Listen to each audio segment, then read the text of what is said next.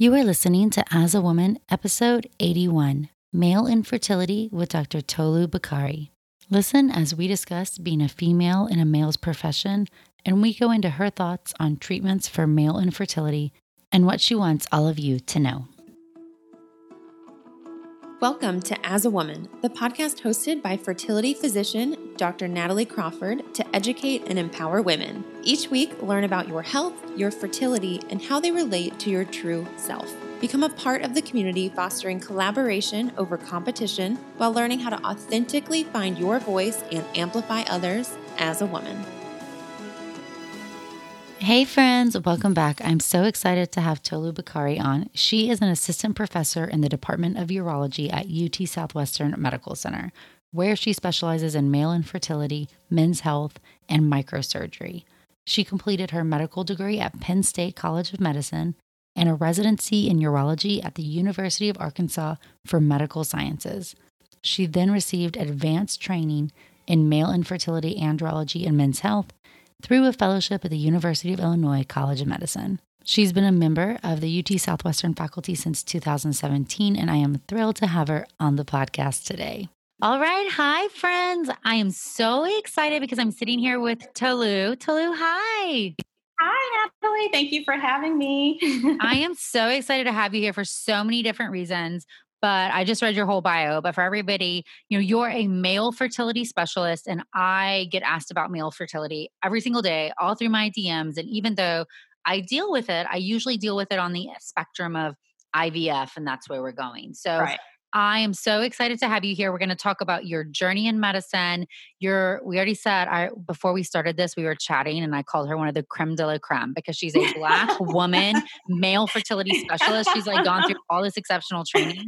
So you guys are going to love hearing your journey. So thank you so much for taking time out of your day to be here. I'm very excited to be here. Thank you for having me.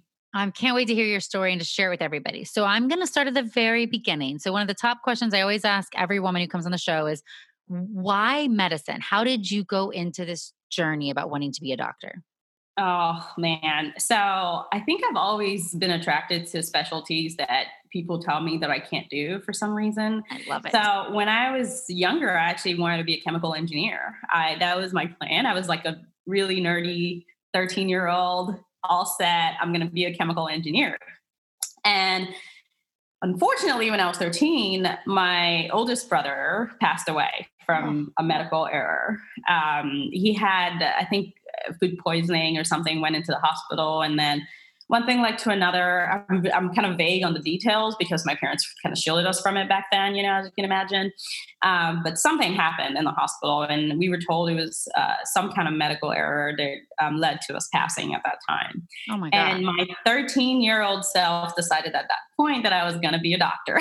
And so you have a definitive moment in time where you were like, that's not going to happen to people on my watch. I'm going to go into medicine. I remember the day as if like it happened yesterday. Wow. that I told myself I was going to go into medicine, and I never looked back.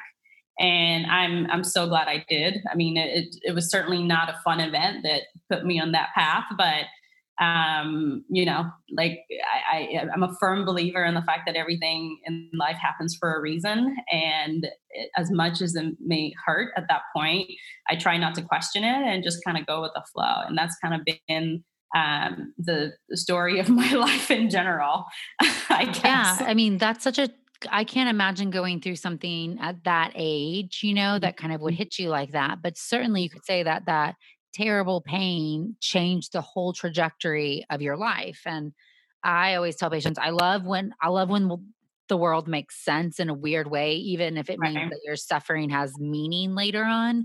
Right. And so I think you're such a living example of kind of going through that dark time, but like, look at where you are now. So where did you go to undergrad, and what was it like being a pre-med? So it's actually pretty interesting. My before I started college, which was I started college at University of Texas in Arlington here in 2003. Shortly before then, I actually also lost my sister to a car accident. It's a very insane story. Oh my God. And, I I was just broken at that point, and I didn't even know if I told myself and I promised my brother, at that point in my head that I was going to do this. I was going to go to medical school. I was going to achieve all these things. And then that happened. And I was very, very thrown off. And I'm so grateful for my brother. I have an older brother that lives in New Jersey now. And he is probably one of the reasons that I'm here today, because he would say, and this speaks to the importance of having people that really do speak life into you, whether they're friends or family or whatever they may be. But my brother would literally send me random texts on days that I literally felt like I could not get out of bed or couldn't do anything. He didn't even know I was having a bad day. He would just feel it or something. He would literally just send me a text and be like, "Do you know how freaking amazing you are? You can do whatever you set your mind to." And I'm like, how did he know I needed this? And it was such a motivator for me. And so when I started college, I was able to like pick up, myself through the motivation of my brother. Certainly my parents were supportive as well, but my brother was it was my backbone.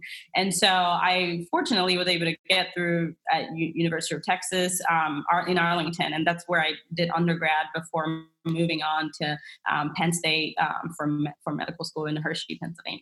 So I'm curious because, we went to undergrad at different parts of the country but it's similar times. I was in undergrad from 2000 to 2004.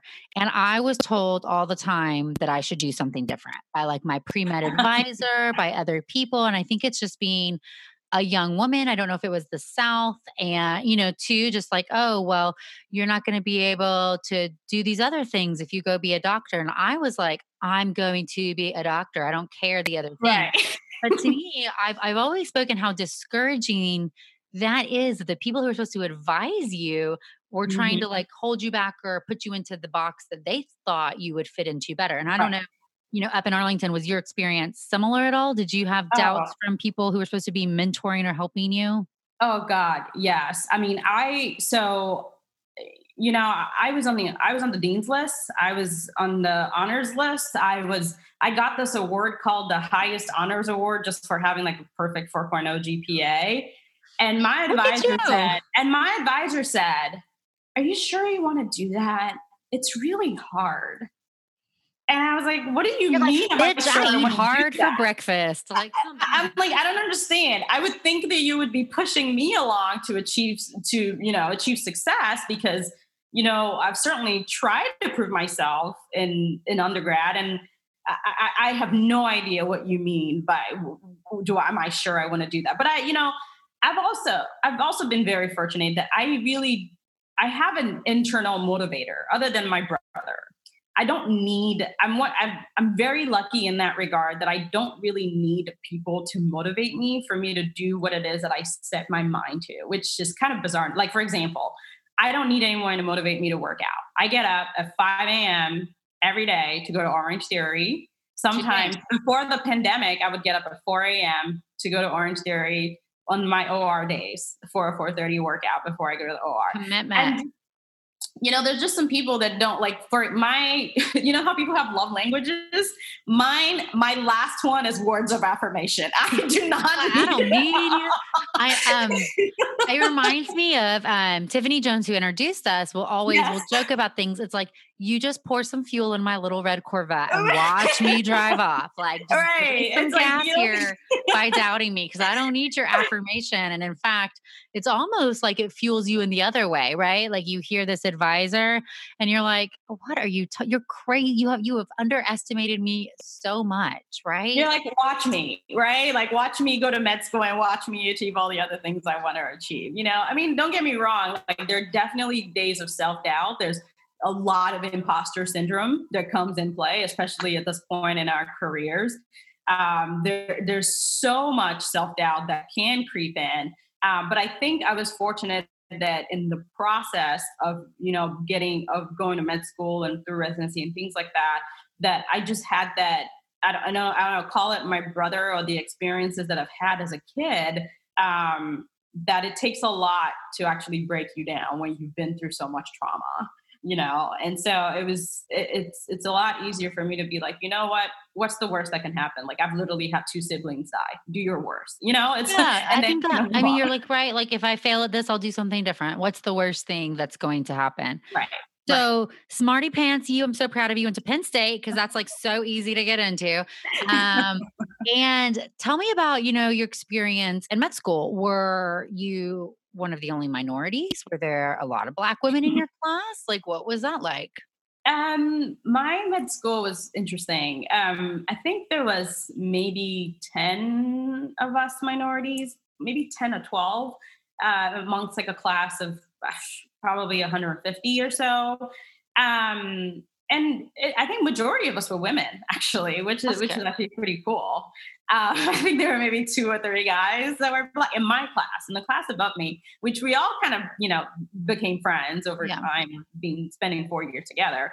It was a pretty interesting setup. I mean, we definitely had our struggles of trying to be seen, but I think it was encouraging that the university seemed interested in cultivating this atmosphere where the minority students were welcome, and we were made to feel like a part of the class and not really excluded from anything, which was great. I mean, not that I imagine any class would do that nowadays in 2020, but hey, you never know. No, I think it's something to be said though, because trying to cultivate an atmosphere of, equality is very different than just ignoring it or, kind of not noticing things. So did you know from the get-go, like, hey, I'm going to go into urology? Is that how you entered med school, kind of ready for urology? Was that your Oh plan? God, no, God, no. I had no idea what urology was. Like probably most other medical students, unless your dad is a urologist or your uncle was a Yeah, you urologist. don't know.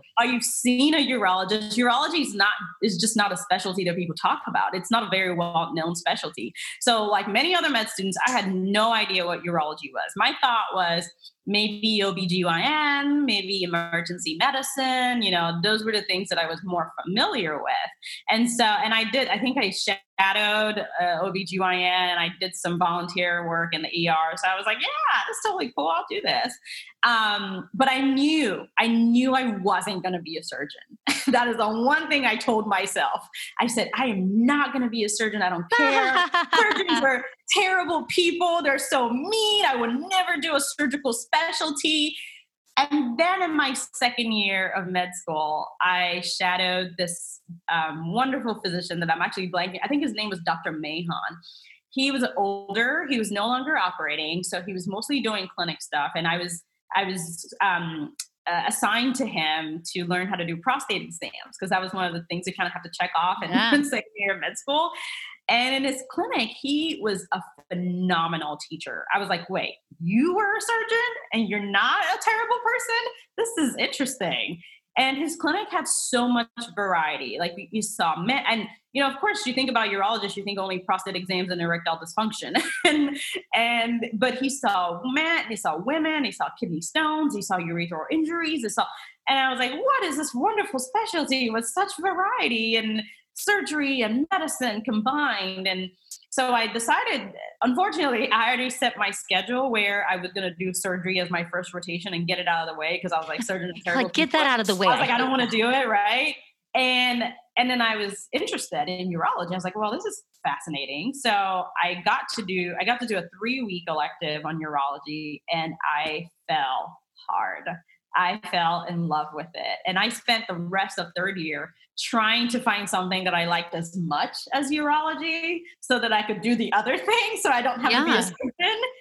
But no, nothing even came close. This is something that's so interesting to me about medical training in general, is so many people happen into their field based on a random encounter or a happenstance, because medical training, for people who aren't in medicine who are listening, your third year medical school. So if you go to a traditional program, first 2 years are all book learning, second 2 years are clinical, but really that's all a hoax as far as choosing your field, because you get 1/3 year of all your core rotations, and then you have to apply. And so then you're like going through this application. Right, exactly. Fourth year full of electives, you've already had to make a decision. So It's crazy because urology is not one of the core. So the core things are surgery, as you got out of the way, Mhm. OBGYN, pediatrics, internal medicine, psychiatry, family Yeah. medicine. And Yeah, is family that it? Yeah. medicine. I think well, I don't know if ER is Some, even part of the core anymore. yeah. So it's I like think it's an you elective. may not, if you hadn't randomly gotten assigned to this surgeon's clinic, you wouldn't even have I would thought of never your. be here. Never be here. And now a word from one of our sponsors, Rocket Money. Did you know that nearly 75% of people have subscriptions that they've forgotten about?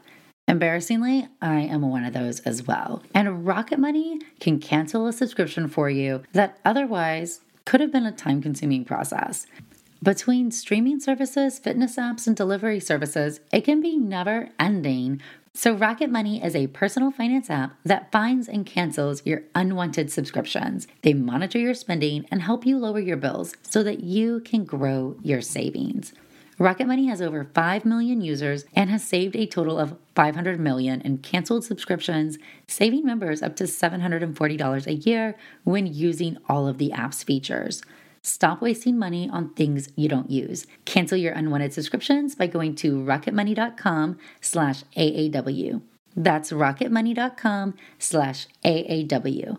rocketmoney.com/AAW. And now a word from one of our sponsors, Ritual. Did you know that 97% of women aged 19 to 50 are not getting enough vitamin D from their diet? Ritual is essential for women 18 and plus, was shown to increase vitamin D levels by 43% in a clinical study. I love Ritual and I love taking their Essential for Women 18 plus every single day. One reason I love it is that it's gentle on an empty stomach and it has a minty essence, so every bottle feels refreshing and is actually enjoyable. It's also clinically backed multivitamin with high quality and traceable key ingredients, and they have industry-leading sustainability standards. No more shady business. Ritual's Essential for Women 18 and over is a multivitamin you can actually trust. Get 25% off your first month for a limited time at ritual.com/AAW. Start Ritual or add Essential for Women 18 plus to your subscription today. That's ritual.com/AAW for 25% off. And now a word from one of our sponsors, Caraway. Spring is coming, and I always love a good home reset. Non-toxic cookware is the perfect way for you to kick off your own spring cleaning. With so many collections to explore, there is a Caraway for every cook. Their internet-famous kitchenware is a staple for any home. It comes with beautiful shades to fit your aesthetic, but most importantly, you're ditching the chemicals. Caraway's non-toxic kitchenware comes a chemical-free ceramic coating, so your food can be prepared without any of those hard-to-pronounce chemicals leaching in to your healthy ingredients. Everybody knows that I am a big believer that our environment impacts our body, and that's why I trust Caraway with my cooking. Visit carawayhome.com/AAW to take advantage of this limited time offer for 10% off your next purchase. This deal is exclusive for our listeners, so visit carawayhome.com/AAW or use the code AAW at checkout. Caraway non-toxic cookware made modern. It's so insane. Really funny is that I went to UTMB for medical school and they were trying to get over this concept of you don't see any clinical stuff until your third year. So they pair you into clinical experiences as like first and second years. And Mhm. I got paired in the urology clinic. I'm like, why the hell am I here? It took me like one day to be like, this is not my future. Oh, that's hilarious. I was like, oh my God, this place, kidney stones everywhere. And everybody's like talking about their blood. I mean, it's funny because it just, you resonate with something. I mean, like my husband will make fun of me all the time. He's like, you talk about vaginas like all the time. Like most people don't want to go down that road. But it's these happenstance little interactions. So it's really interesting that you got this little taste of it. And luckily it set you off onto this On whole this path, yeah. But urology is like urology's really early hard. match. Urology is hard to early get match. into. Yeah, and it's early match. We match in January. That'd be tough, medical schools. So you really have to like figure things out quickly for urology because you have to know what you're going to do by, I mean, pretty much because you have to do research, you have to have something on, so that you can be ready to apply by, September or whenever the application And is. it's hard. So you had to do research to get into residency, right? You Because have it's to so do, yeah, competitive. you have to have research. You have to have, I mean, some programs are less heavy on research than others, but honestly, looking at the applications nowadays, because I'm part of the application review committee for our department, looking at the applications nowadays, man, students are getting competitive. They're not playing around. I'm talking like several publications. Yeah, So, I get asked all the time for OBGYN is like, do I have to have research to match? And I don't like research or whatever somebody will say. And I was like, look, sometimes you may find you like something that you didn't think you did. So give it a chance. mhm, But two, more than anything, it shows dedication to a field. You are willing exactly, to spend your free time doing something related to your exactly. field because you're committed and understanding research and papers. I was like, I can't pound it into somebody's head is so important. And it takes Yep, years and years to be able to do it. So starting to do exactly. something, even if it's not like the world's biggest project, oh, it's a case Right, report, right, whatever, you did exactly. something, right? And so Yeah. do you have to? Well, I don't know, but does it make you feel committed? Does it make you automatically, oh, look, she's so interested in urology because she did this project? I think Exactly. it never hurts you to do it. It can possibly hurt you Exactly. not to do it, right? Exactly. It never hurts. It never hurts to do it. It could, I mean, honestly, I tell some people sometimes, like, it doesn't even have to be in urology. Like if you're late, a late bloomer, so to speak, and you don't know that you want to do urology until halfway through your third year, which is technically too late at that point for, A project. matching, quote unquote. As long as the you have research, like you show that you're interested in research in any field at all, I think people are actually interested in that as well. It Yes. doesn't have to be just urology or OB or whatever else. So true, especially for a lot of, and we'll dive in, but when you do a fellowship, a lot of fellowship, you've got to prove research. And like my fellowship was 3 years long, half of it research, half of it, clinical. And so the point is like when you're going to narrow down into a niche, you got to be able to understand the evidence and what applies. And so just to prove that you're a student of medicine, like you said, even if Right, it's not in your field, it's in right. something, I'm giving up my time to try to be better and learn more and be evidence based, that's always going to look good. Yeah. Can I just So, say how, like, whenever patients ask me about REIs, I'm like, listen, they're literally one of the smartest people that I know because they do like a 4-year residency and then a 3-year fellowship where they like work their butts off doing all of this research. I said, honestly, REIs are probably some of the most published people that I know because they have to have a ton of research because it's so hard to get into. It's hard it's to get into. crazy, and I mean, you do have all this research time, and like our field changes all the time. So it's like Right. you really got to stay on top of things. It's really funny because Yeah. I'm in AHSM, so it, okay, so it's like cutting out on me now. And one time, Anita Patel, who is a pediatric critical care doctor, she's an academic. She was like Mhm. PubMeding me, and she's like, "Holy shit, you have a lot of research papers." And I'm like, "Yeah, girl, like that's what it Like, takes. come It on. doesn't matter if you don't keep doing it, like, but that's Yeah, what it like I'm an takes." REI. We're kind of badass. Girl, I was in training for a long time. Don't doubt me. It was a long time there. So did you apply? And I know this is going to be a crazy year, and I'm gonna want to ask you some about it. But when you were going through, did you apply like to a ton of programs because it's so competitive? Interview all over the place. Kind of what was your experience with application and for the match into urology? Yeah, so I did. I think when I was applying, it was kind of known that you just apply to like 50 programs or something ridiculous like that. And I'm pretty sure I did that. And then my strategy at that time was to come back south. I really wanted to come back home-ish, but not quite home. Dallas is home. My parents are in Arlington. So I interviewed in Dallas. I didn't want to go to Houston because it's still muggy, and I was like, I don't know about Because Houston. it's Houston. Sorry, Houston friends. Right, because of Houston. It's okay. Dallas and Houston have a I mean, rivalry, Dallas so and it's okay. Austin right here. We can I we can can hate definitely on Houston. I can talk crap about Houston. It's okay. And then I interviewed in Oklahoma. I interviewed in Little Rock, Arkansas, and I fell in love with Little Rock. It's a beautiful, beautiful place to live. It has its struggles. Being a Black woman in Little Rock, Arkansas was not easy, but it was a beautiful place.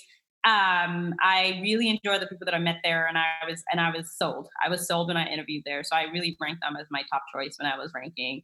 And I was lucky enough to actually be able to go there. It was nice because I could drive home on weekends. Those It's like a things are nice. so important to be able to get Oh that God, support because training's so yes. tough. Yeah, I mean, for me, it was also like, I'd been away. I went to boarding school. That's a whole different story. And so, I know it's a I'm like, whole different "Ooh, story. I went to boarding school. And so, I mean, there's so many layers to this individual. I love it. and, and so I was just ready to be like close ish to family. But still, maintaining my independence, but still close enough. So I was able to live in Little Rock and be able to drive home and fly home if I wanted within a really short period of time. And so that was pretty nice. I enjoyed being there for 5 years, and it's a 5-year residency program. So I was there for 5 years before moving to Chicago for my fellowship. Okay, so you're there for 5 years. There are like what? How many residents per year? 4 or 5 or something small? No, two. Most 2. programs There's 2 most residents a programs take year. 2 a year in Oh, urology. look at So that. our program at UT Southwestern is probably one of the larger ones. We take 5, Okay, and so I I think was a OB resident at UT Southwestern, so that's like my I remember there were like 5 urology people going around when we would need them. But, yeah, okay, so 2, wow, so hard to get in you're so badass to get into your top choice. You're one of 2. I'm going to how many Black women were in your residency program? in my residency program, you're looking at her. I'm looking at her, right? I actually think at that time when I was there, when I started out for probably a couple of years, I was the only Black person in the entire surgical department, resident wise. There was one attending for colorectal surgery that was Black, and then my chairman actually was a Black man, which was That's fantastic great. and super motivating for me. But resident wise, I was the only Black person. And then it was pretty interesting. Okay, so I'm kind of talking about this because we mentioned this earlier, and the people weren't. I wasn't recording yet. That in urology in general, there's like 10, maybe 14% women. Okay, so just Yes. by existing as a woman, you're Yeah. already kind of in the very small club. Then Yes. you talked about Black people in urology, and Yes. it's like 2%. Okay, 2%. so Yes. you're like the 10% of the 2%. Right. Um, Right. and even less, and that's urology in general, and you're a specialist because you specialize in male fertility. Yep. So Male infertility. your experience has got to be so unique. And I think one thing that I've heard and I've said, and I'm sure you feel similarly, is like they can't be you if they can't see you. Little girls, when they think about what all things could exist for them, if they don't see themselves represented in that line of work doing that thing, Right. sometimes you don't think that it's possible, like, or Right. somebody would have done it. Like, Right. how did you kind of decide to go on to fellowship? Because did you have mentors who were pushing you in that way? Did you just like that aspect? Tell me about how that happened. I've always thought that I wanted to do a fellowship. I didn't know what. I knew I wanted to proceed in academic medicine Mhm. in one way or the other. I just didn't Okay, know. what fellowships exist in urology? I don't even know. Oh, So, yes. So we have several. We have urology oncology, we have endourology, which is basically like stones and things like that. We have minimally invasive, we have pediatrics, female urology, so the female pelvic reconstruction urologist. We have infertility, and I feel like I'm reconstruction, recon. so lots Um, of cool options. Oh yeah, super cool. I mean, there's so many different. Of course, infertility is the coolest of all, Yeah. but there's so many different ways you could take this. The urology oncologists are, well versed in treating kidney cancer, bladder cancer. We do really cool surgeries where we actually reconstruct a bladder from, intestines for Oh my people that God, have bladder that's insane. cancer. I mean, it's a pretty incredible field. I mean, it's the most hidden gem in my Yeah. opinion. I think, and I tell young medical students this because nobody ever said this to me when I was going through. They were talking Mhm. about a lot about, do you want to do procedures or not do procedures? That was always like the big distinction. And people kind of made continuity of care seem like this bad thing. Like, do you want to do continuity of care or not? Where, Right, continuity of care can just be for one problem or to see through it. right, But I think the biggest thing you have to decide is, do you want to know a little about a lot of things, or do you want to know a lot about a little right, narrow topic? right. Because if you want to do like a fellowship, you want to make sure, if you like to know, like me, I know this about me now. I didn't know this at that time. I Right. want to be the expert on something. I, Right. I don't want to argue Right. with you. I'm just going to say, boom, look, I'm the expert. Like that fits me very well. But Yes. I had really terrible mentorship. And you may not know, I matched into emergency medicine because I got advice about like, it's more lifestyle friendly and blah blah blah and Oh, you like man. procedures. And so I did an ER intern year before switching to OBGYN because one thing I really realized fast is that it was not satisfying to me to, one, not have follow through with patients, but two, not always have to ask the experts. But that's the role of an ER doctor, and you got to be really good at Yeah, that. The same thing that's with true. That's so primary true. care. Somebody has a problem that's a little here, you send them off. And that's kind of Right. what the certain fields do. And so I knew leaving ER when I went into OB, I was like, I'm going to do a fellowship because I want to have this very Right. narrow thing that Right. I am the person who knows it all. Yeah, And so exactly. I'm resonating with what you're saying because you're probably the same way. You're like, I knew I was going to do a Yes. fellowship. Like I wanted to have my thing. I want to own my niche. Yeah, 100%. And so when I was actually in my second, third year ish, I had a patient that was misdiagnosed. I think their daughter was misdiagnosed as having a congenital genetic disease or something. Found out later that it was some kind of lung mass or something, which was kind of bizarre. But he had a vasectomy because they were so scared to have another child. And then he came to us for help for reversing the vasectomy. And, I was doing this at the VA at that time. And I thought, we don't, so if male infertility specialists are so rare, there's probably like 500 of us in the whole country. In the DFW Metroplex, there's probably just 3 or 4 of us, So rare.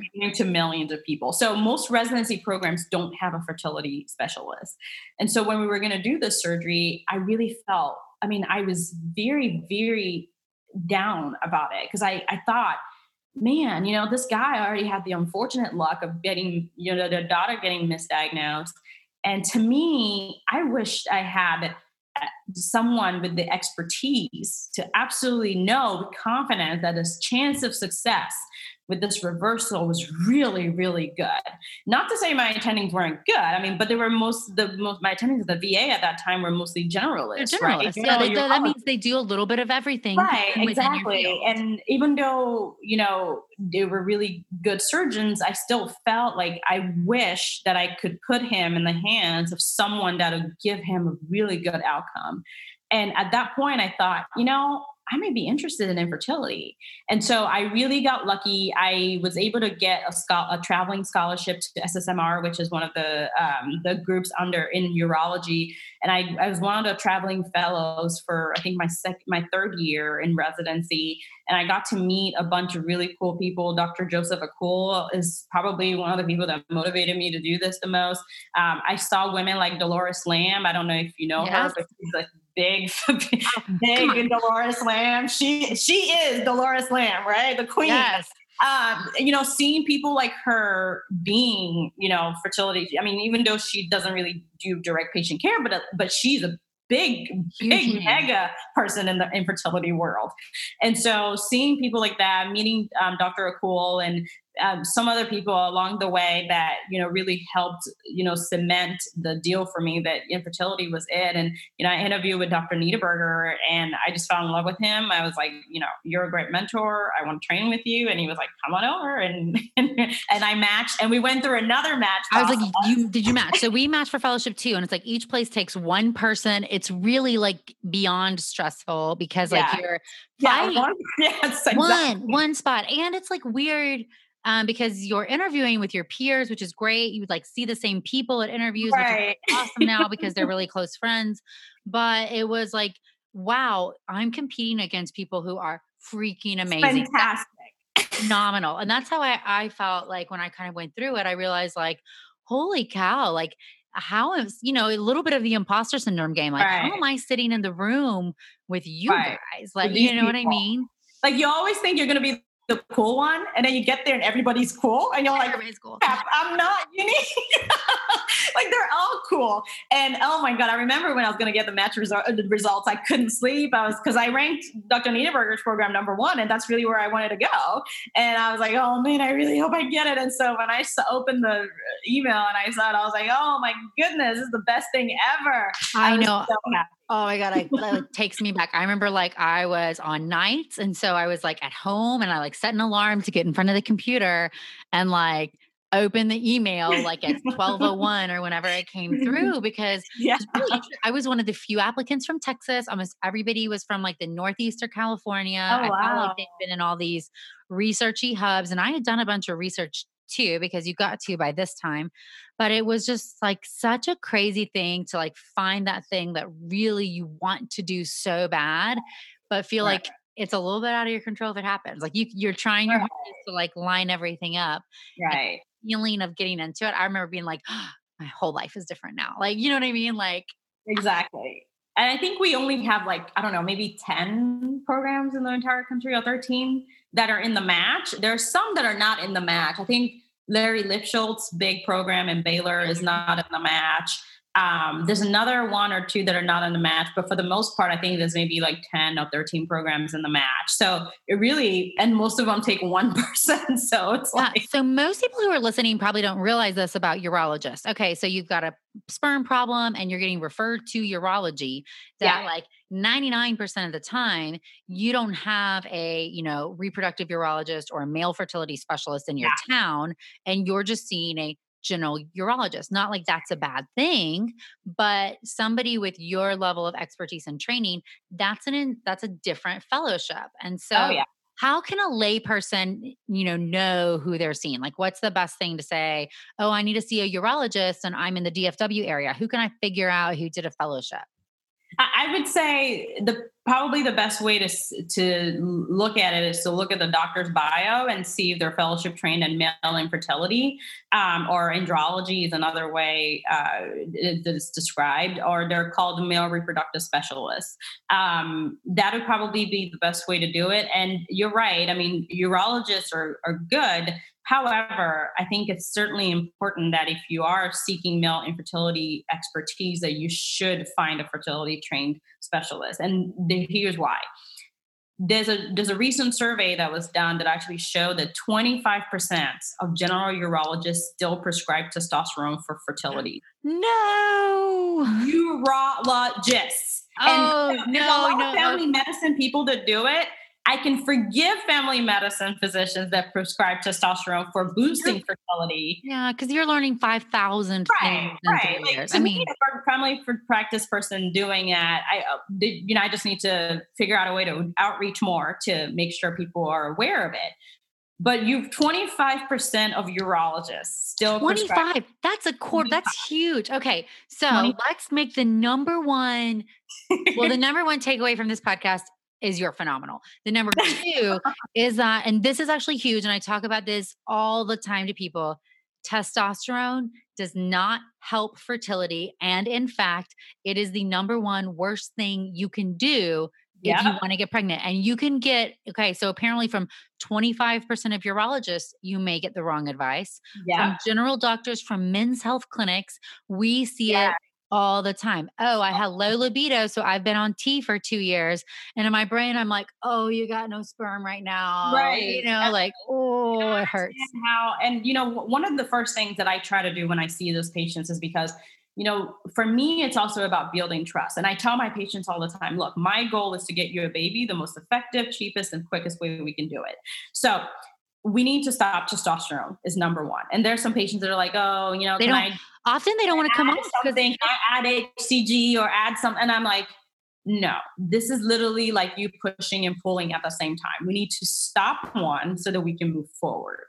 And I think it's a matter of helping people really understand the pathology and the process of how this works. And I try to break it down in terms of describing the hormones and the Yeah, anatomy. do it here real quick. Give us your little spiel because we break down hormones all the time. So Yeah. if you're trying to figure out why T is bad, here is the little spiel about what testosterone, where it comes from in the hormone kind of chain.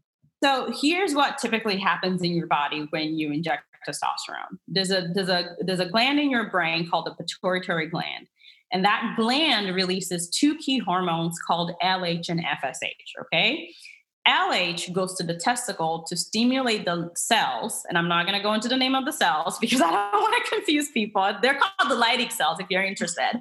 I was like, girl, we go into menstrual cycle in detail. You tell Right. me. Oh, great. To stimulate the production of testosterone. FSH, which is a follicle stimulating hormone, stimulates the production of sperm in the testicle as well. When your body detects a large amount of testosterone in the bloodstream, it thinks that the brain assumes that there's a lot of testosterone that's given a negative feedback to the brain. So it shuts down the production of those two key hormones, LH and FSH. Those hormones in people that are on testosterone are usually suppressed to basically undetectable levels in those people. So when you suppress LH and FSH, what happens then is that your testicle doesn't get the stimulation of LH to make intratesticular testosterone, so testosterone from inside the testicle. And then it also FSH is also suppressed, so it's also not getting the stimulation to make sperm. And you need testosterone to make sperm because testosterone is a gas for making sperm. But you also don't have FSH, which is the motivating factor, the thing that stimulates Sertoli cells to, turn into sperm. So so that is basically how it works. So when you get testosterone in your body, your brain's like, too much testosterone. We're doing good as far as testosterone is concerned. Shut down LH and FSH. No more sperm, no more intratesticular testosterone, which is also why the testicle atrophies, which means it gets smaller. And it gets smaller because there's no stimulation for the cells. It's not doing anything. To produce hormones, testosterone, and sperm as well. So if you try to add something else, so let's say someone says, okay, let's add HCG to the regimen. Sure, it may help boost the production of testosterone in your testicle a little bit and maybe maintain some of your testicular size. But you cannot 100% depend on that because if your FSH levels are still suppressed, then you still will not stimulate the production of sperm. Okay, I love all this so much. So hold on. Everybody listen to this because the human body is so fascinating. So just like FSH and LH are released in women and they go and they stimulate granulosa cells and thecal cells, they are stimulating cells in men that are just called different things that do different jobs. Yeah. And just like if you're a woman taking birth control pills, which is exogenous estrogen, it is telling your brain, hey, maybe there's an egg making estrogen. We got enough. We're going to stop sending out FSH and LH. Therefore, the ovaries do not grow an egg and do not make their own estrogen. It is exactly the same as when men take testosterone. And the bigger issue here that people don't really think about is that in women, you have this supply of eggs that you're born with that we run out of that we get really annoyed by most of the time. However, shutting down which one ovulates doesn't impact anything next month or long term because the next month a new group comes out and eggs are used. They're constantly in that vault, not impacted by what else is happening.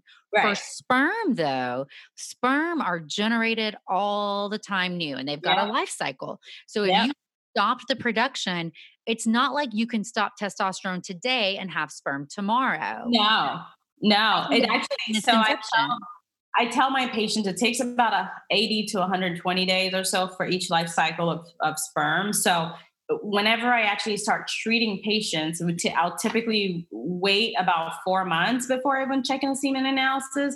Certainly in some people, it can recover within the first 2 to 3 months or so, but it certainly does not happen by the next day. Yeah. And even if we're doing like IVF and we need teeny amounts of sperm, it's going to take some time to get the production back up. So if you wanted to be pregnant last year and your guy's been taking tea and now you're here and we're going to try to reverse the process, one, we don't know what the baseline is very often, right? Because maybe there were naturally low sperm counts or low testosterone levels or something happening to get you on this process to begin with. So and this is one thing I tell patients all the time, like a young couple who's got lots of ovarian reserve and has time, this is a great experiment, right? Like, hey, Right. let's stop the tea, let's give it 6 months, and see where we are, because we Mhm. just need to see what our new baseline is. But if you're 39 and running out of eggs, Yes. right? Like you may, That's where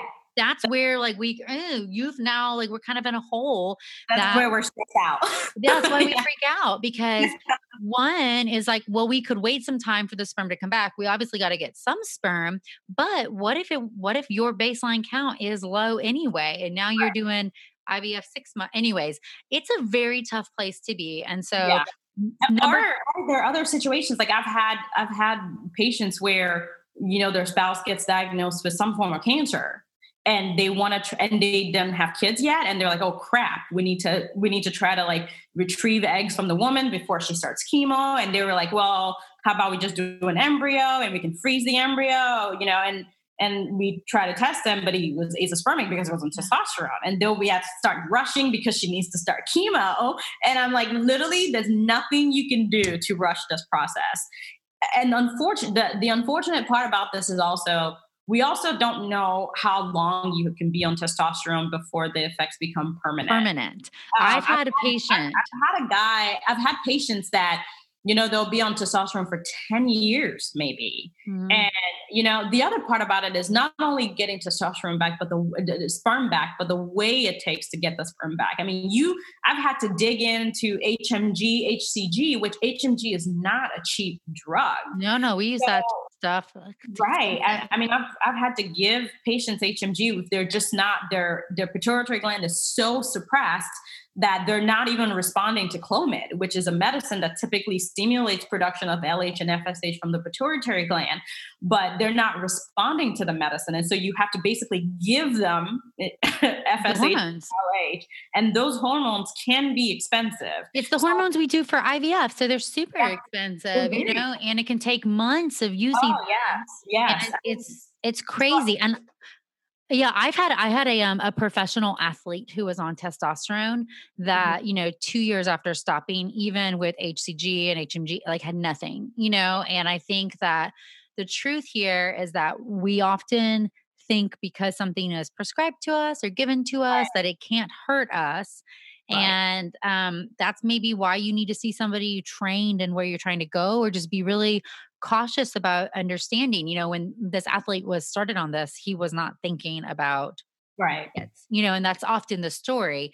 But it's definitely, if you're interested in your fertility journey and your partner is on T or being told to be on T, no. Get a new doctor to be helping you here, because No that's like, testosterone. that is like, oh, it kind of like, we all cringe inside. I really am floored Oh by God, yes. that. That's Of probably one of my biggest pet peeves. Ooh, 25% of urologists. That really, like, that one like cuts deep. That data definitely shook me. I was very surprised by that. I didn't expect that.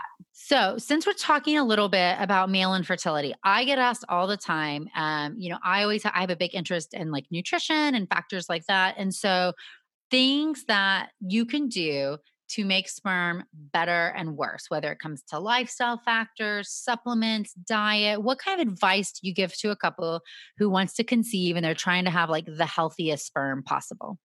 And now a word from one of our sponsors, Quince. My closet has a tendency to get chaotic and crammed with a bunch of clothes that I don't really want to wear. What's been a game changer for me has been upgrading to high quality and affordable pieces from Quince. Now I have a wardrobe full of luxury and classic essentials, and I stayed on budget. The best part is that Quince items are priced 50 to 80% less than similar brands, and they do this by partnering directly with top factories, cutting out the middleman and passing the savings on to us. In addition, Quince only works with factories that use safe, ethical, and responsible manufacturing and premium products and finishes.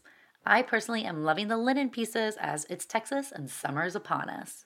Indulge in affordable luxury. Go to quince.com/AAW for free shipping on your order and 365-day returns. That's QUINCE.com/AAW to get free shipping and 365-day returns. Quince.com/AAW. So, one of the main things that I tell my couples is whatever is good for your body is good for your sperm. That's the one thing you should always know. I tell them if you don't smoke, don't start.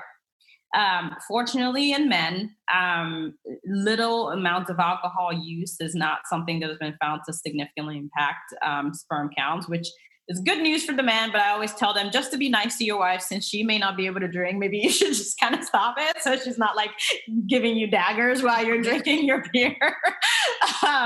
But in general, anything. So there's a few misconceptions out there that I would say about sperm. One is heat, the thought about heat and whether it affects sperm count or not. For you to typically, there's a lot of data that has kind of been questioning this particular topic, and while there's no real good consensus on it, there's evidence that anything that increases your testicular temperature by over 3 degrees is certainly bad for sperm. There's a question about whether intermittent exposure versus consistent exposure matters. So, for example, people that sit in hot tubs for 20 minutes or longer, bad. Don't do that. If you're actively trying to conceive, don't sit in a hot tub. I tell my patients avoid saunas if you can. Saunas, because basically you're sitting in a really, really hot room for a long time. The scrotum's outside the body for a reason.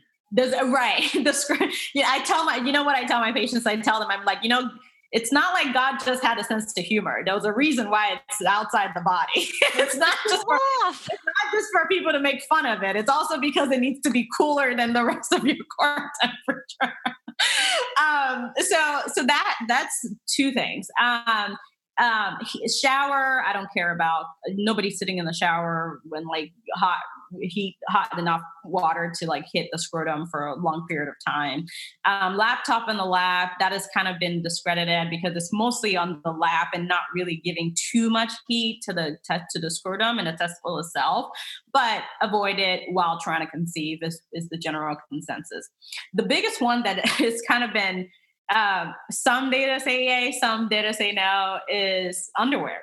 And whether boxers or briefs. And I get asked this every day in DMs. Honestly, the answer is whatever makes you comfortable. It does not matter.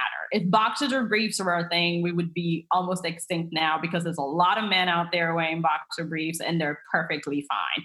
It is going to be hard for a brief to increase your testicular temperature by over 3 degrees. So you're fine. Either way, if you feel like wearing loose underwear, wear it. If you feel like wearing tight, snug underwear, wear it. It doesn't really matter is the answer. I get questions about bicycle. Cycling, yeah, I was about to ask. Biking, not so much.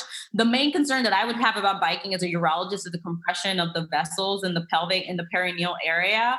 And so that can maybe cause future erectile dysfunction is the thought about that, but not necessarily as far as the testicles are concerned. Just minimize trauma to it as much as you can. If you're going to bike, maybe you make sure you wear something fitted so your testicles aren't kind of bouncing around and getting traumatized. I always say like the difference in like a Peloton bike for 60 minutes versus a 3-hour bike ride outside. Like there's a big, I'm a professional cyclist. I like my Peloton bike. Like those are different categories of both like heat, compression, bounciness, and all of that stuff. If you're going to ride a bike, if you're doing a long distance biking, what I recommend is maybe every 30, 45 minutes or so, just kind of stand up and let things air out a little bit and then air out. Let the testes breathe. Let them breathe. Let them breathe a little bit, and then you can sit back down and continue. But just setting a reminder for yourself to kind of just get up and let things cool down, and then sit back and then continue your ride is what I typically will recommend. As far as foods are concerned, again, anything that's healthy for your body is healthy for your sperm. Yeah. What that is. Right? Like fruits, veggies, like people know what the good things are and what the bad things are. All the good stuff. Anything with antioxidants, obviously, is always good. I get questioned about caffeine. No, caffeine doesn't really do anything for sperm. By the time it gets to the sperm, it's already metabolized and broken down pretty well. So typically not much of an effect on your sperm. What about marijuana? Oh, that's a good one. So interestingly, the thought of the traditional thought has always been to stop marijuana use during fertility, during the time of trying to conceive, because marijuana can affect the hypothalamic pituitary gonadal axis, and it kind of looks like LH in the body and potentially disrupt testosterone production and things like that. However, there's some new data that actually shows that that was presented at our meeting, actually the last meeting we were able to physically go to, that marijuana actually in some men improved testosterone, the levels of testosterone. So I would put that in the group of still controversial, but Yeah. but to err on the side of caution, I still recommend to my patients to stop marijuana use while trying to conceive. Yes, and there's some data, it's not the most robust, showing that male smokers of marijuana, their female partners have an increased risk of early miscarriage, So, I mean, I don't know.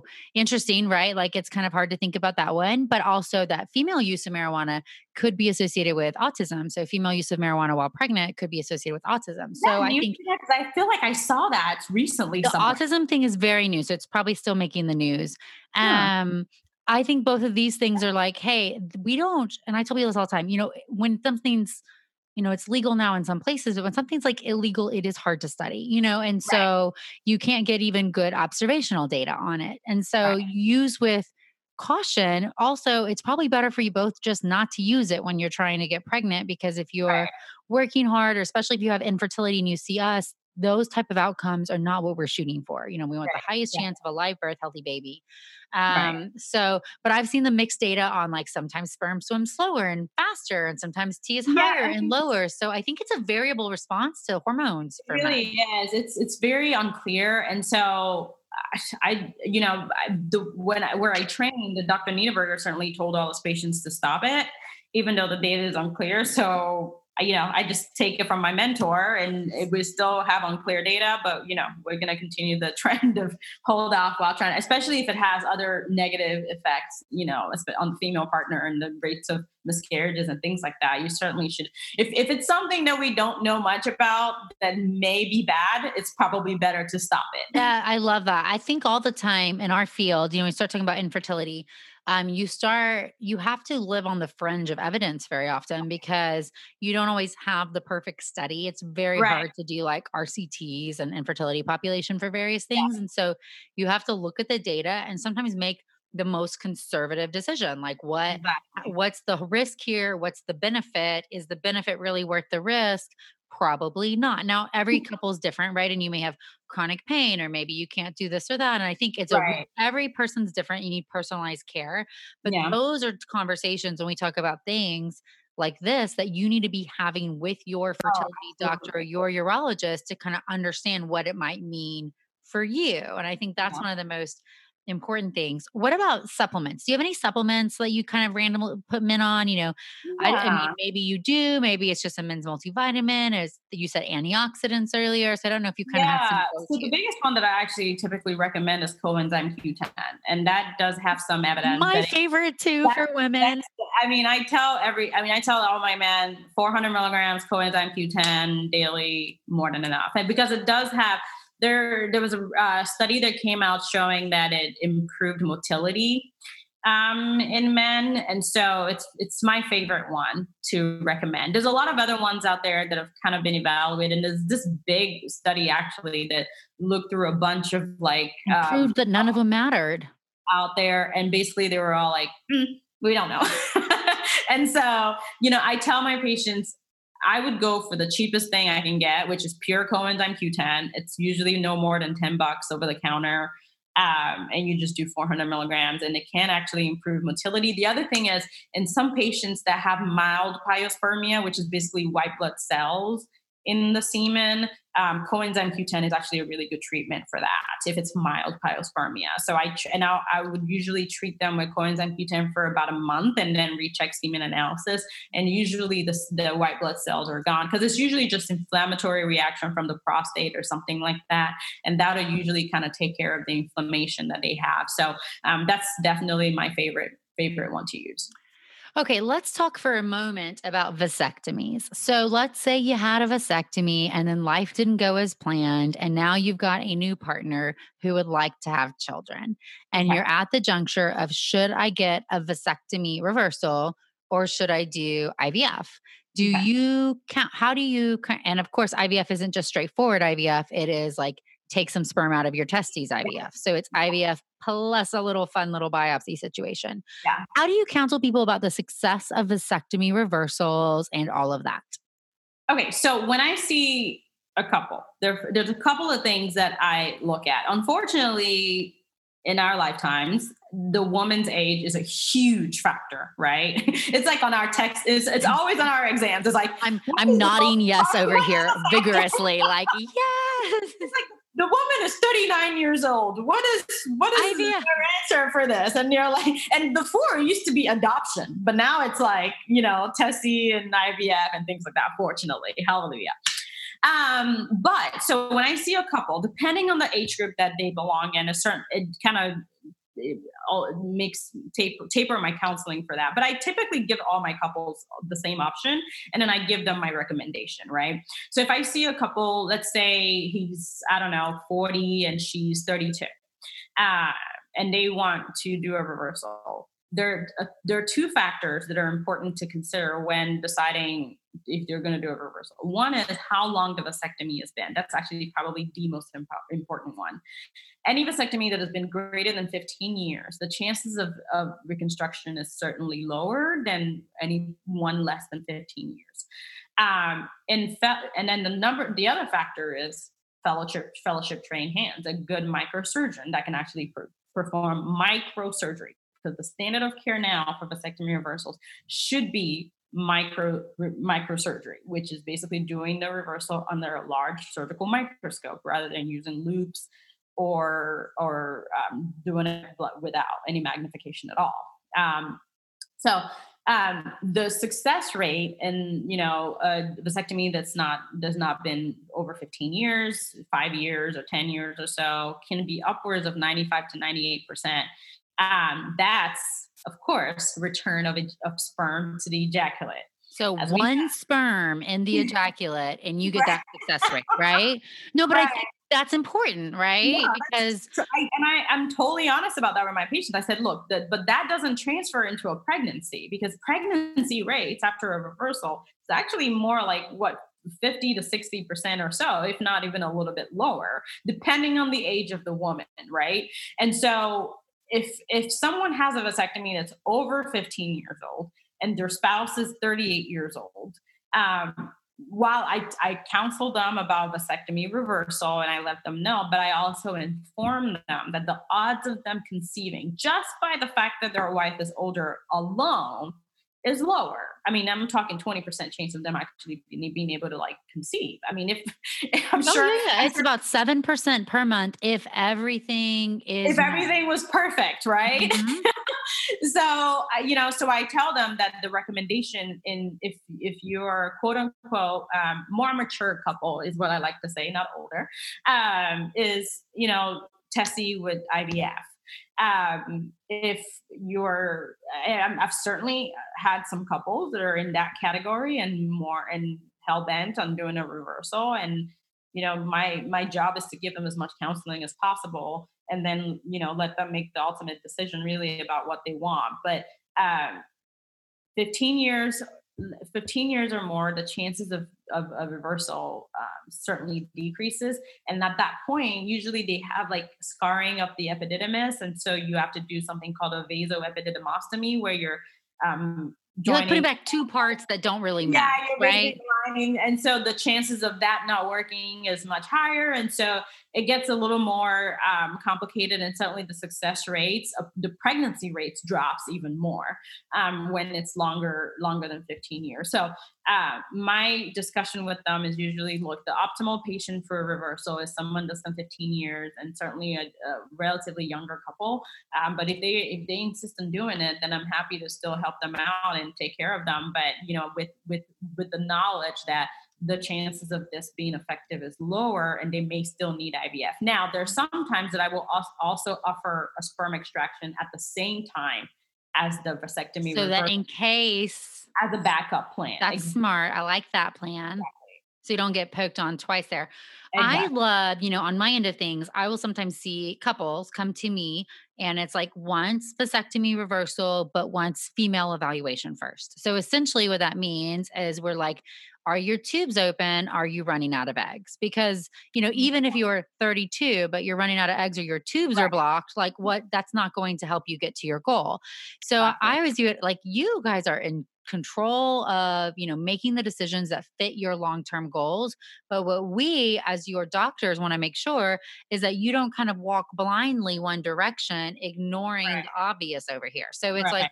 if you had chlamydia and you're a woman and you've got big hydrosalpinx but you never knew, you could have the most skilled trained microsurgical Microsoft. hands do the best vas reversal ever, and it Right. doesn't matter if sperm returns because you're not going to get pregnant, Right. right? And so I think that to me, if you're looking at it, and what I tell people who kind of even come in at the beginning, I'm like, it is actually, it's much easier for me if we do an evaluation, it's good, you go get your vasectomy reversal and you get pregnant naturally. Like that's the Right. easiest for me. Exactly. But what's the hardest for me is if you get your vasectomy reversal and you spend that money and you try and no sperm comes back and now you need IVF, but you're in a hole and you feel Right. like the medical community hasn't been honest with you, right? So that's not where we want to be. If you have to do IVF, that sucks. Nobody wants to do IVF. Right. But better to know now than spend the money or think have expectations unrealistic with reality. I 100% agree with that. I tell patients all, look, we need to,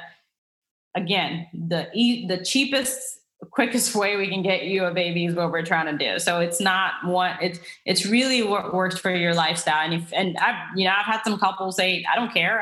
I'll pay the vasectomy reversal and I'll pay for IVF if I need it. And I'm like, you know what?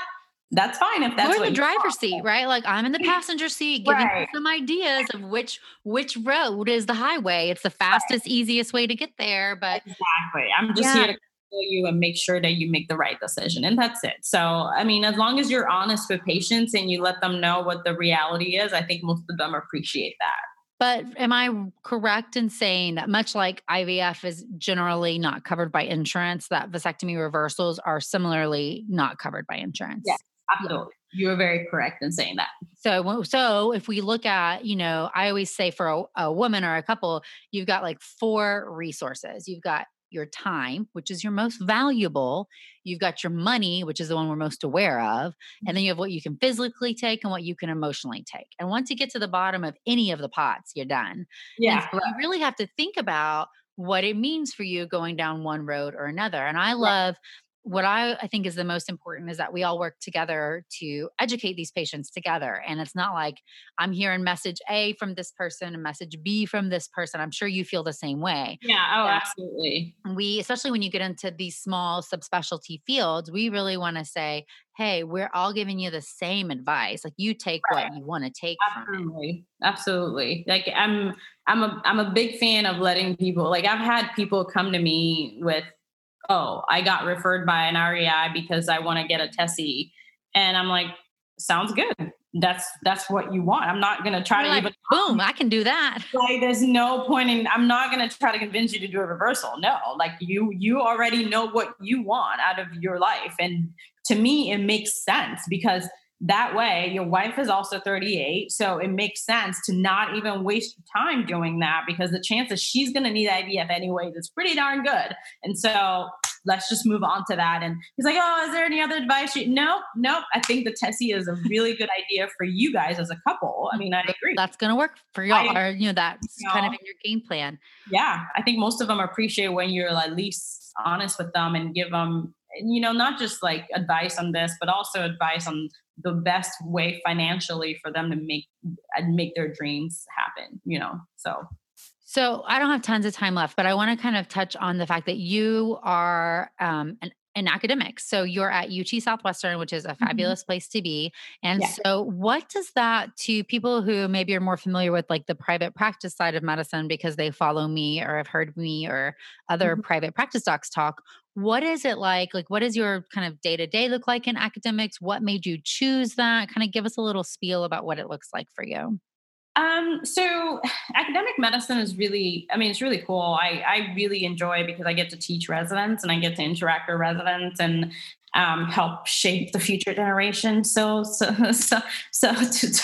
guess kind of, and so that makes it really exciting. I think I like the idea of having a group of people that I work with in urology that I can kind of bounce ideas off. Like we all kind of work, with each other. We're kind of slightly codependent on each other in a way, not in a negative way, I In a guess, good way. but in a good way where like the oncologist can basically send their patients over to me to discuss fertility preservation. And if I work up a patient that I see and he somehow has a renal mass, I can refer him to my oncology colleague. I can, make sure we have a network, and I really enjoy that. If I'm in the OR and I have maybe I'm doing a general urology case and I'm stuck or something, it's nice to be able to phone a friend and be like, hey, come into the OR and look at this. Which is something that I found very valuable, especially in the beginning of my career, because coming out and you're like you've spent 6 years in residency and fellowship, basically having an attending watching over you, and then suddenly they're like, "All right, go out there, you're good to go," and you're like, "No, wait, what? What just happened?" And then you do your first few cases and you're like, but there's no, am I okay? Like there's nobody to tell me you did a good job or you're okay and everything is fine. And so you're really it's nice to have the confidence that if something does go wrong or you're unsure of something, there's always people that you can call. So I enjoy that aspect of it. The other part of academic medicine that's cool is, there's always opportunity to be able to collaborate with other departments, for research and things like that. I'm certainly doing that at UT Southwestern, which is something that I'm really enjoying and I find really valuable. Certainly with academic medicine comes the pain of promotions and things like that, which I guess are good and negative in a way. I think it takes about anywhere from 5 to 7 years for you to be promoted from assistant professor to associate professor, and probably another 7 or so years to get promoted from associate professor to professor. That's crazy. Yeah, it's pretty interesting. And so, but a lot of us that do it more for I think the love of teaching residents and probably the love of being in a situation where you have other people to kind of you have your own network and you have kind of your own people in a way that you can make sure you rely on, in my department anyways. And I find my department is certainly we're very collaborative. We work really well together. Most people like each other, thank God. And so I've really enjoyed that part of being a UT Southwestern. And in picking UT Southwestern, I mean, come on, it's UT Southwestern. Yeah, it's a great place. Yeah. I mean, so your kind of job, you have clinic time, you have OR time, you do research, you do teaching, you do virtual interviews for Apple, right? I mean, so there's a lot of things there. So there's a lot of variety in what Yeah. you're doing, right? Yeah, absolutely. Yes, I absolutely do. And then, the other part of it is because even though I'm an infertility specialist, I get to do some general urology. I go to a county hospital here, which is, makes your practice more, unique and variety, and it's really fun. Hey, Parkland. Yeah. I take call at Parkland. So we get to do a little bit of everything and interact with residents at those different places. So for example, today was a clinic day for me. Tomorrow is a clinic day. Actually, this week is very heavy clinic for me. Like on Friday, for example, I did a microtesty, a vasectomy reversal with a resident. We did epididymectomy. I mean, it's always nice to have a variety of cases like that you can do. And your days are a little bit, I guess, more structured in academics. I'm sure they are in private practice too, but you kind of have the structure of my clinic day, my OR day, my on and on and on in academics. And sometimes you can get an administrative day if that's something that you negotiated for or whatever, included in your contract for research. Some people do that. There are different pathways too in most academic practice. You can be a clinical educator where most of your focus is clinical duties, and educator, like we're educating residents and sometimes medical students.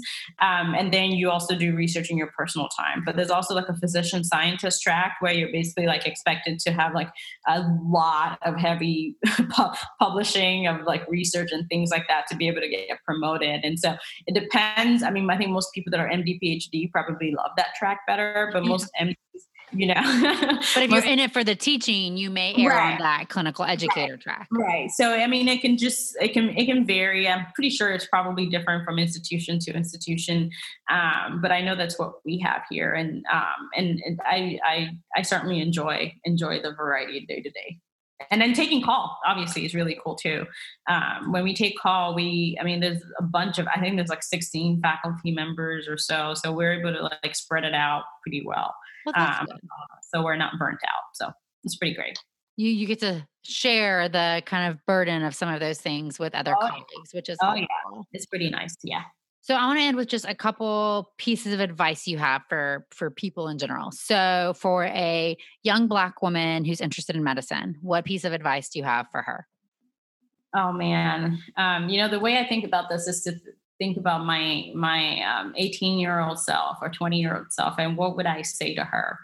I would say to any little Black girl out there, or not so little Black girl out there that's wondering if they can do this. And, the one thing I want you to know is you are the only one in charge of your destiny. You are the driver, you are the passenger, you are the backseat person, you are everything. And let no one ever tell you otherwise. The amount of power that you have within you is phenomenal. And, you are the only one that can pull that out of you, and never, ever, ever, ever let someone's opinion of you, someone's thought of your hair, someone's thought of your aggressive looking face, or someone's thought of your aggressive looking stance, or someone's thought of just you being a human being as aggressive, deter you from keeping true to who you are and never ever stop being you. Because that's one of the things that I had to learn the hard way in residency. And it's important to always remember who you are. You are a darn good person. You have worked really, really hard to be where you are. You deserve every single ounce of success that comes your way. And let no one ever take that away from you. That's it. Going to cry. That's so powerful. It's so beautiful. I'm just going to play it even to my little white daughter. Cause I think to any little girl, any little girl being told you can't do something, or maybe you don't fit what the expectation is. Yes. That you need to be able to believe in yourself first if you want other people to believe in you, right? Every time I go to those infertility meetings, I see myself and I don't look like anybody else in the audience. And it is so important to know that you belong. I don't care what anybody else looks like. You belong and you deserve a seat at the table. And you should always try to get that seat. And people like me will do everything in their power to make sure that you get a seat at that table in the future. Because I will make sure that we get that seat. So that's it. I love you. Yeah, I always joke with Tiff. I'm like, this is our table. Come sit at it. We're making space for everybody. Like the whole mentality. I experienced some, I don't know if you did, even of, let's say, just being a woman in medicine, that the women, the generation above me sometimes were not as willing to help me get there as they should be. Not universally. I had a few great female mentors who helped pave the way. Isn't that interesting? I felt like there was some roadblock almost with the scarcity mentality. Like, I can't let you in because then my seat is kind of in jeopardy. Whereas that's the mentality I think is so wrong. I'm like, dude, come sit next to me, right? We need more of us here. Yes. We need, to all be here. And so I think I have one of my first podcast episode was called Mean Girl in Recovery, because in a weird way, medicine teaches you this scarcity mentality. Like you fight for everything along the way. Yeah. And the truth is, because you're competing against these phenomenal people and you're competing against this, and there's only so many. But the truth is, when you're at the end of it, we can all amplify and support each other, and Absolutely. finding mentors who believe in you and can help you, that's so important. It's hard to do, but you've got to find people who can be on your team because you need that, right? Absolutely. I mean, I have, one of the things that I feel very, very lucky about is that I've also had, some other Black female, like one of my good friends actually. We rotated together when we were fourth year medical students at the same place, and I think people thought we were going to compete with each other, but we didn't know each other. We met there. She was a Black girl, and we became friends. And I've just never had that desire to tear someone else down. Like, I mean, if you're doing well, I'm happy for you. And my goal is just like you said, like for us to bring other people along, never ever to take away from them. I think it's unfortunate that that has been, and I agree with you. I think there are some women that have done that in the past, and I'm hoping that our generation and the generation coming after us are realizing that, the way to be is to pull everybody in and let's all just grow together. There's room for all of us. There really is. There's room for all of us, and there's no need at all to tear anybody down. Okay, Tolu, the next time we have an ASRM that actually meets in person, I can't wait to see you. Myself, we are going to have so much fun. You were talking about conferences earlier, and like the first time I went to ASRM as a resident, I was like, oh my gosh, here are all these like nerdy people who also really like this stuff too. But like the imposter syndrome and then not feeling like you fit in, it was like so on extreme and not at all to the level you've experienced, I'm sure. But I've been told certain things about not belonging, or like you shouldn't be on social media and you shouldn't wear lipstick or heel. I mean, there's whatever. I'm like, my ability to wear high heels and fit into my field, they are like totally unrelated. Like I can do my job and wear heels, right? So, but that's just old medicine. We're trying to kick that to the curb and get rid of it. Oh yes. But we'll show all them. Watch me pour gas on the That's right. Watch us. watch us. The last thing is I have a lot of people who listen who struggle with infertility, and being told that there's male infertility is often a really hard thing because women love to take a lot of the blame, and they have Oh God. do you know what I mean? And so Yep. I've had couples who like don't even want to get the male partner tested. They don't even want to check a semen analysis. I'm sure it's me and I'm the problem. And how do you help these people, or what advice do you have for the couple that's kind of in that position of just saying that like infertility happens and it's not like anybody's fault? What do you Yeah. kind of Oh, say? yeah, absolutely. I tell my patients, no, we don't assign fault in my clinic. I said, I tell them, and I think sometimes certainly the woman struggles with, accepting all the blame. But I also think for a lot of guys, what people don't realize is how it breaks them down in a way that I think men don't express as well. And fortunately for me, probably because this is what I do, I'm able to see past their facade, right?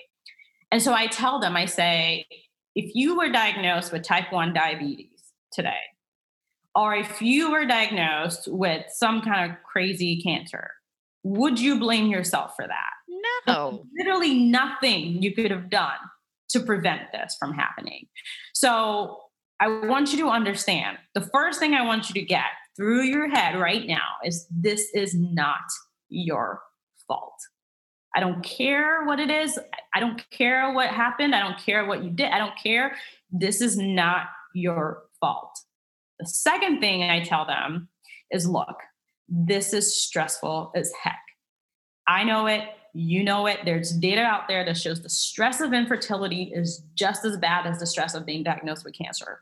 The only difference is that people are in your face when you're infertile. They're like, are you doing it this way? You put your legs up. Are you doing it that way? Whereas with cancer, the story is that people withdraw because they don't know what to say to you.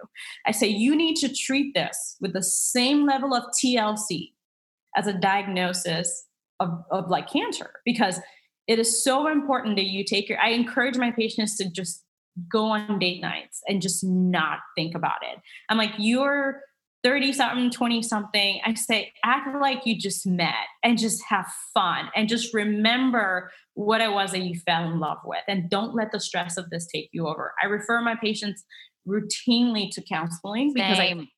it is so important for them to be able to communicate, because I think sometimes they don't know how to communicate the feelings, and it translates as anger. Especially men, they're really, especially if they feel like something is their fault, they'll stifle it down, and they just will, either disconnect or whatever. It's funny that I know this about my patients, but clearly it doesn't apply in my personal life. I have no knowledge about men in real life. But you got these infertile men down right now. But give me a patient and I'm a therapist totally, but in personal life, none of this applies, right? But no, I tell them, I said, look, this is not your fault. There's nothing you could have done to prevent this. And you just need to take care of yourself. And I'm like, go home, pull out a glass of wine, sit over a nice table, make some steak, and just talk. And just really, really accept what has happened and figure out a way to get past it. And I think most people, once they realize that, honestly, this is a diagnosis like anything else. It has an ICD code. Like, it's a diagnosis. So don't think you did something or this is somehow your fault or you're broken. Just like, I feel like a lot of people feel I'm broken, I'm less of a man and things like that. And I'm like, no. Sperm does not make you a man. Yeah. And I think that's such an important, part of this is that the insurance companies could help us out by making it a disease covered as well. And I think that's kind of the extra burden often our patients have to carry, is it comes at a financial price tag no matter what. The meds are expensive. The surgery is expensive. IVF is expensive. And so it's an extra layer of stress onto an already stressful situation. And you probably feel very similarly to me, as I always say, nobody wants to come see me. Like, this isn't I'm not your pediatrician. It's not a well child visit. Right. Like, nobody is real excited to go talk to the fertility doctor, because it means you have a problem that you didn't want to have. And it means that, your life pathway, it's taking you a little longer to get where you want to be. So it's always a hard visit. That doesn't mean that it can't be better. I think having a care team that you trust, having doctors you believe in and can communicate with, those things really make the journey better. But number one, like you said, being on the same team as your spouse is the most important thing. You guys have to have the same goals and be honest and open. And if there's discrepancies, that's okay. You need to be able to hash them out and figure out what is our goal and what do we want to get, because that's how you get through it, is together. And sometimes that does require counseling and other support and telling people or not telling people. It's up to you guys, but you guys need to be the united front for what that means for you.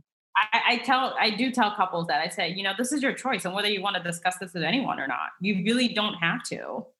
And it's nobody's business, really. It's literally between you two and me and your female fertility specialist, and we will figure it out. And, sometimes I also see patients that have different religious affiliations, like, if they're Catholic and they're, not into doing IVF and things like that. And again, I tell them, I'm like, look, this is a personal decision. Again, it is between you, me, and your female fertility specialist. Yeah. You don't have to announce anything you decide to anybody. I love that you mentioned that, because I tell people the same thing. Like, I'm not here to judge you, whatever you do or don't feel comfortable with. But number one, you don't get to exclude something without learning about it. And I think that's what you owe yourself, is to say, well, I've been told this, or this is what my parents say, or my religion says. That's great. And I will support you, but you can't discredit this thing over here without knowing what it means. Because I've often had people learn more about, we'll use IVF, for example. Oh, well, you could do this, or only fertilize so many, or only do this. And maybe then it overcomes the barrier that you guys personally had. So number one is, I guess, the number 3 message for the podcast for this episode. Number 1, Tolu's phenomenal. Number 2, no testosterone. Number 3 is that you deserve to understand what's going on and all of your options. And what you choose to do is between you and your partner. But you can't just choose something or not choose something without understanding what it is and how it could benefit you. Right. Exactly. Well said. Oh my God, we could talk forever, but I'm going to wrap it up. I want you to kind of tell everybody where they can find you on social media and in practice if they want to come see you as a patient, and give us that spiel. So I am on Instagram, and I always have to look it up because I'm so terrible. Like my own Instagram name handle. I am Dr. B, and that's IAMDR.BEE. Okay. I am Dr. B is my Instagram handle. I am not on Facebook. I am on Twitter. And my name on Twitter, I believe, is it's at Tolu BAKAR. So at TOLUBAKAR. I love that you're looking up your own handles right now. It is like making me smile ear to ear over here. I'm like, clearly I'm not the social media queen, but I'm working on it. Wow.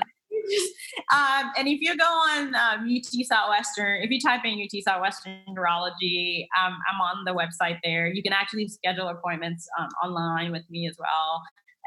If you want to see me for any of your male fertility issues.